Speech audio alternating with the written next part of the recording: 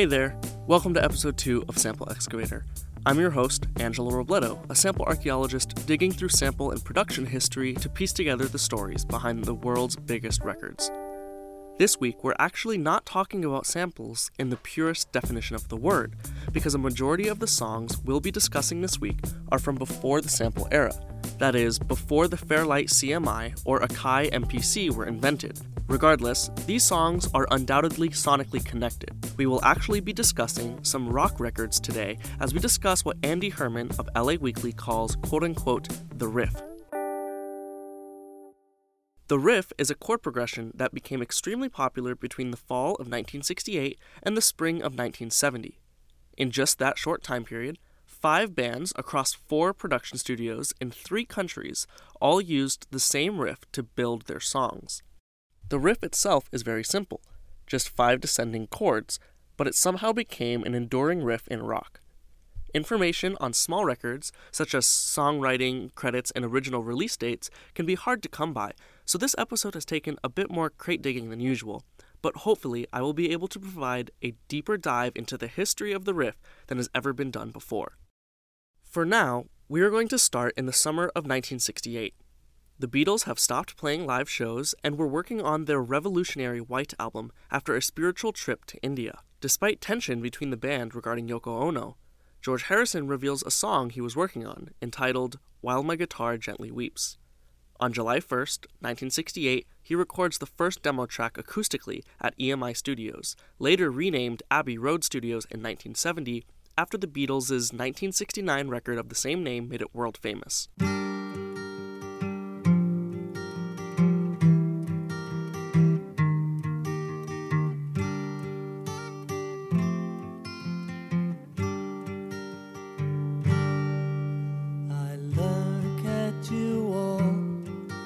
The lover that's sleeping while my guitar gently weeps. I look at the floor and I see it needs sweeping.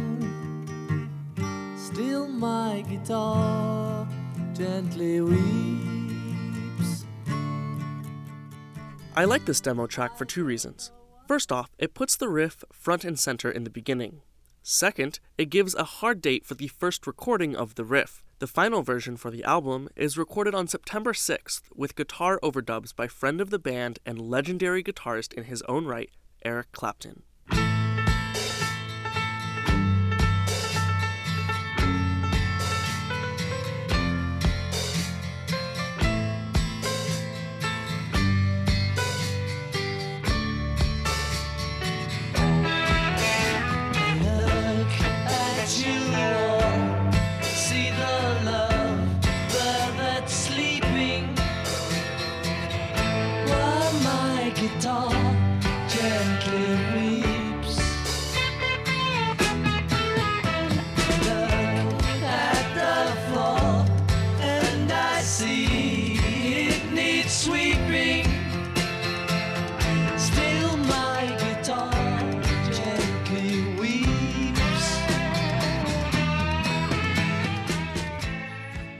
In this version, the riff takes a bit of a back seat, but it's definitely still there.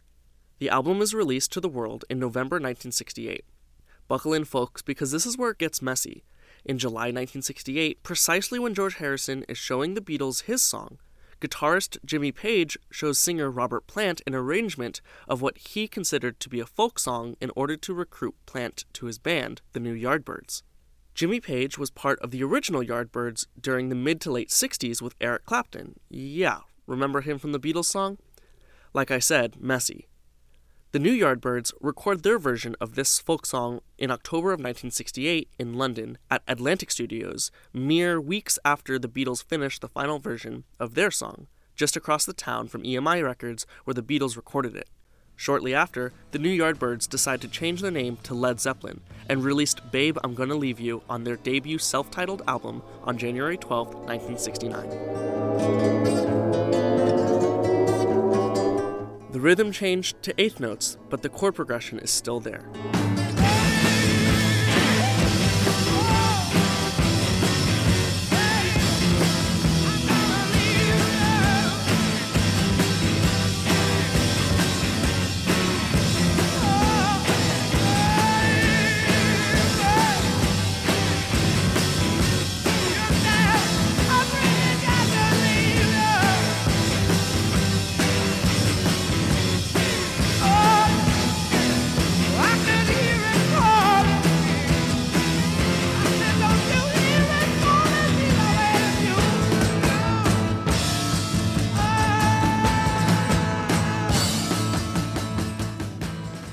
Okay, so we're going to need a quick sidebar about the song Babe, I'm Going to Leave You. Remember how I said Jimmy Page thought it was a folk song? Well, he was actually wrong. The reason he thought it was a folk song was because he was inspired by the Joan Baez version of the song released in 1962 that lists the songwriter as quote-unquote traditional.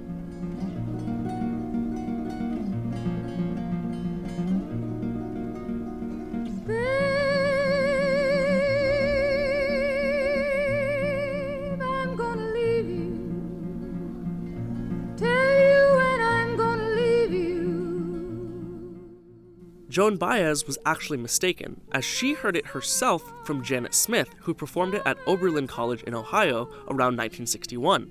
Janet Smith didn't write it either, however. Janet Smith heard it from a Berkeley grad student named Anne Breeden, also known as Anne Johansson, who performed her original song on a live folk music radio station at UC Berkeley, but never recorded it in 1959. It wouldn't be until the 90s that she receives proper songwriting credits on all of these covers, especially the Led Zeppelin one, which is by far the most popular.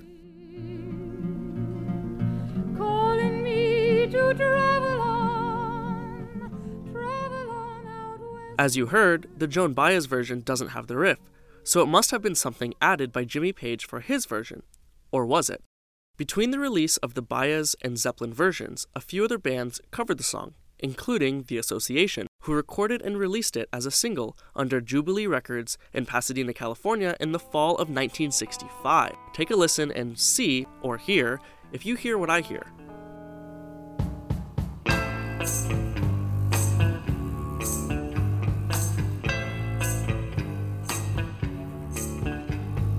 Babe, I'm gonna leave you.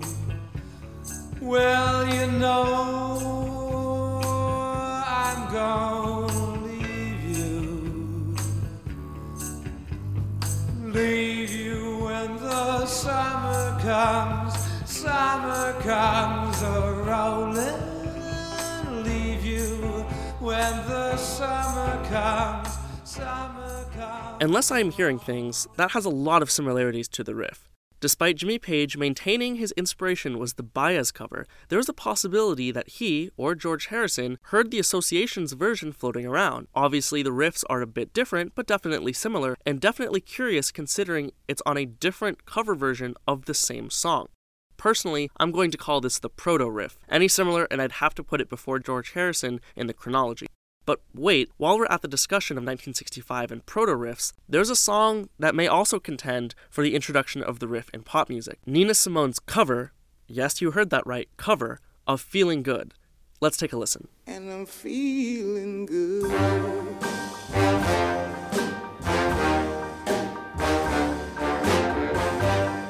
Fish in the sea, you know how I feel. River running free, you know how I feel. Blossom on the tree, you know how I feel. It's a new dawn, it's a new day, it's a new life for me, and I'm feeling good.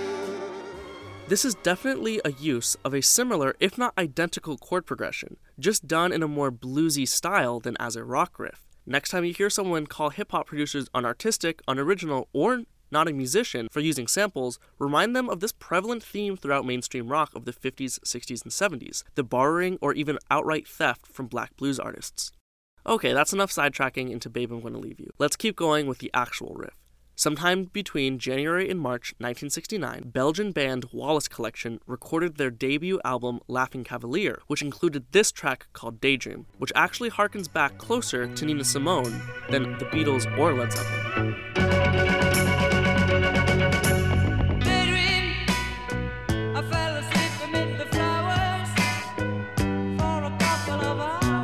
Undoubtedly the riff, but it gets crazier.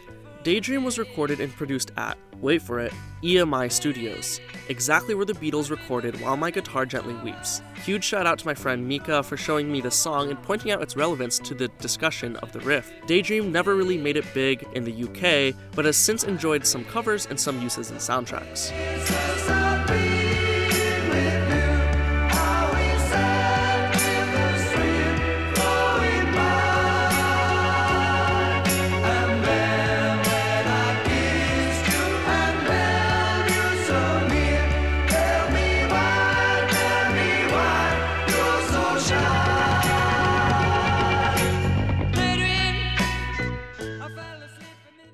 we are going to jump back across the pond where the band Chicago writes and records their song 25 or 6-4 for their second album titled Chicago in August of 1969. The album is released in January of 1970, and the song is later released as a single in June of the same year, where it climbs the charts to be one of the band's biggest hits. The eighth note variant of the riff from Led Zeppelin is impossible to miss.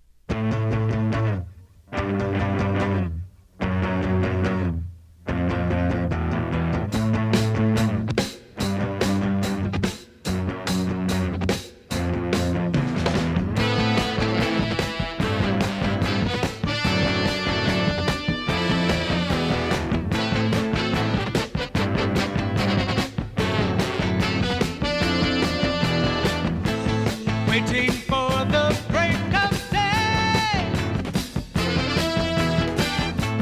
searching for something to say,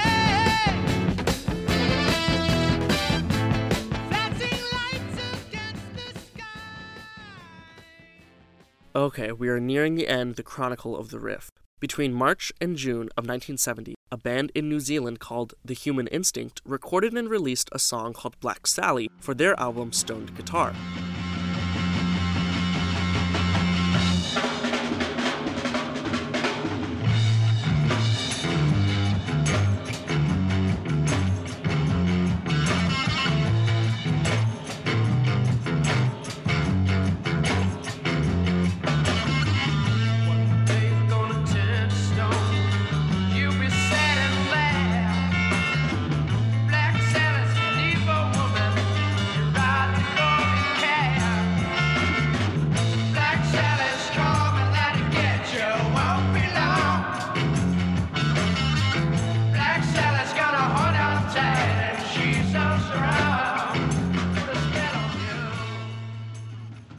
Again, an unmistakable use of the riff. Black Sally is actually a cover, and the original was written and recorded by a band called Mecca in Sydney, Australia in March of 1970. Sadly, I have not been able to find any recording of this original version, and have no idea if it too includes the riff, or if Mecca just wrote the lyrics and The Human Instinct added the riff in their version. If anyone has this incredibly deep cut, please let me know. As far as I have been able to find, after Black Sally, the riff largely drifts away. That is until 1995, when punk rock band Green Day recorded and released their song Brain Stew on their album Insomniac.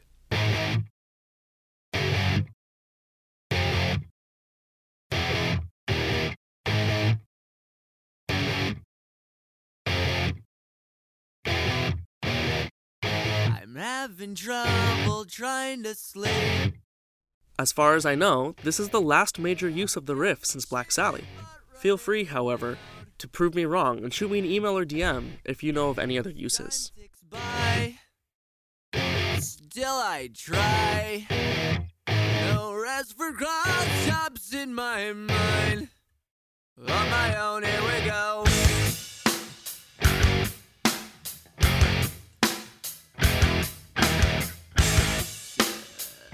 Okay, so to recap.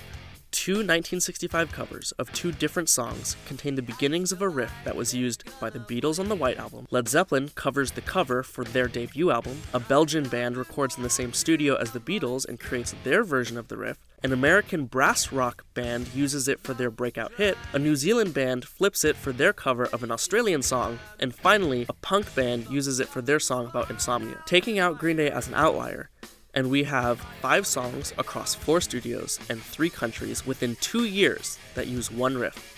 5, 4, 3, 2, 1. Kind of fitting for a riff with 5 notes.